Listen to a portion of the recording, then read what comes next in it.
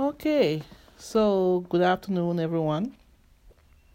My name is Charmin, and I just want to talk about, breast cancer, and as a woman, um, what I did when I went through my breast cancer experience. Now, it can be very, very scary time in your life.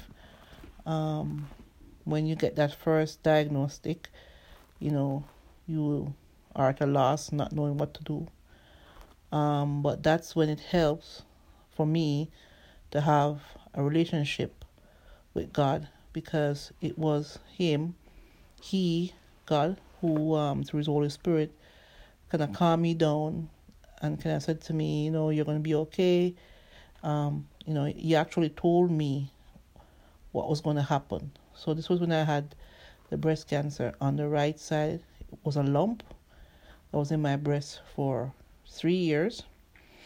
I had to do another surgery that was related to breast cancer, and it was there. And I went and did mammograms. The mammogram said that they were normal. And one September morning, I felt it again, and I said, you know what, this doesn't feel right. And I went to my doctor again. I said, this doesn't feel right. And he said the mammograms are normal. But then he sent me to do another mammogram.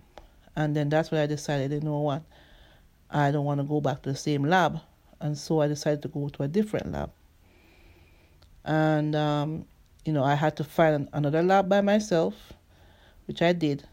And when I went to the lab and they did the test, the mammogram, they called my doctor's office and told him that I need to get a biopsy right away. And that's when he called me very frantic. I never got a call from him so late ever before, saying that, I need to go do a biopsy. And of course, that's when my whole life was uprooted. Did the biopsy. It was cancer. Did a lumpectomy. Took the lump out. Praying, hoping that, it didn't go anywhere. And then they did the anchor type test, sent it over to California. And yes, it was cancer when they did the test here. It wasn't in the lymph nodes, thank God for that. And so they sent it to California. And then that was another struggle, because I had to wait. The hospital didn't send the lump to California. But all through that time, there's so much things going on. You can get depressed. The depression is the worst, because you have all kind of thoughts going through your head. You wonder, why does this happen to me? Why is it happening to me? But 3 years before my breast cancer, I had stopped eating meat because of my previous situation I had before. And, the Lord told me, you got to stop eating meat. So I didn't eat meat, but I did eat fish. And I try not to overindulge in the fish either. And, the surgeon, I remember the surgeon saying to me, she doesn't understand why the lump did not grow anymore. It just came under 3 centimeters. And this is why they did the anchor type test, because anything over 3 centimeters would automatically need chemotherapy, is what they told me. And the anchor type test came back with a score of 7, which was God's perfect number.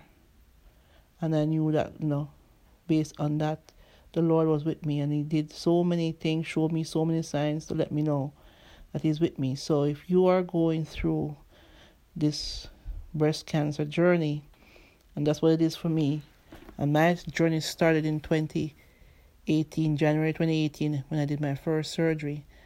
And I just did my last surgery, which is this year, May the 11th, on the left side of my breast, which is another long story. So I'm going to be doing several podcasts just to share my journey with breast cancer, and hopefully somebody will be blessed with it. And I hope I'm able to help somebody feel better. But, there's hope. You can get well. So I'm just asking that, not to give up, and don't get depressed. Don't think that your life is over because you have breast cancer. The Lord can help you. Just go to Him in prayer. He can direct your path. He is still a healer. And, the way He does things might not be the way that we want it done, but His way is always the best way. So I'm going to end this podcast, and I'm going to pick up with my journey again next week.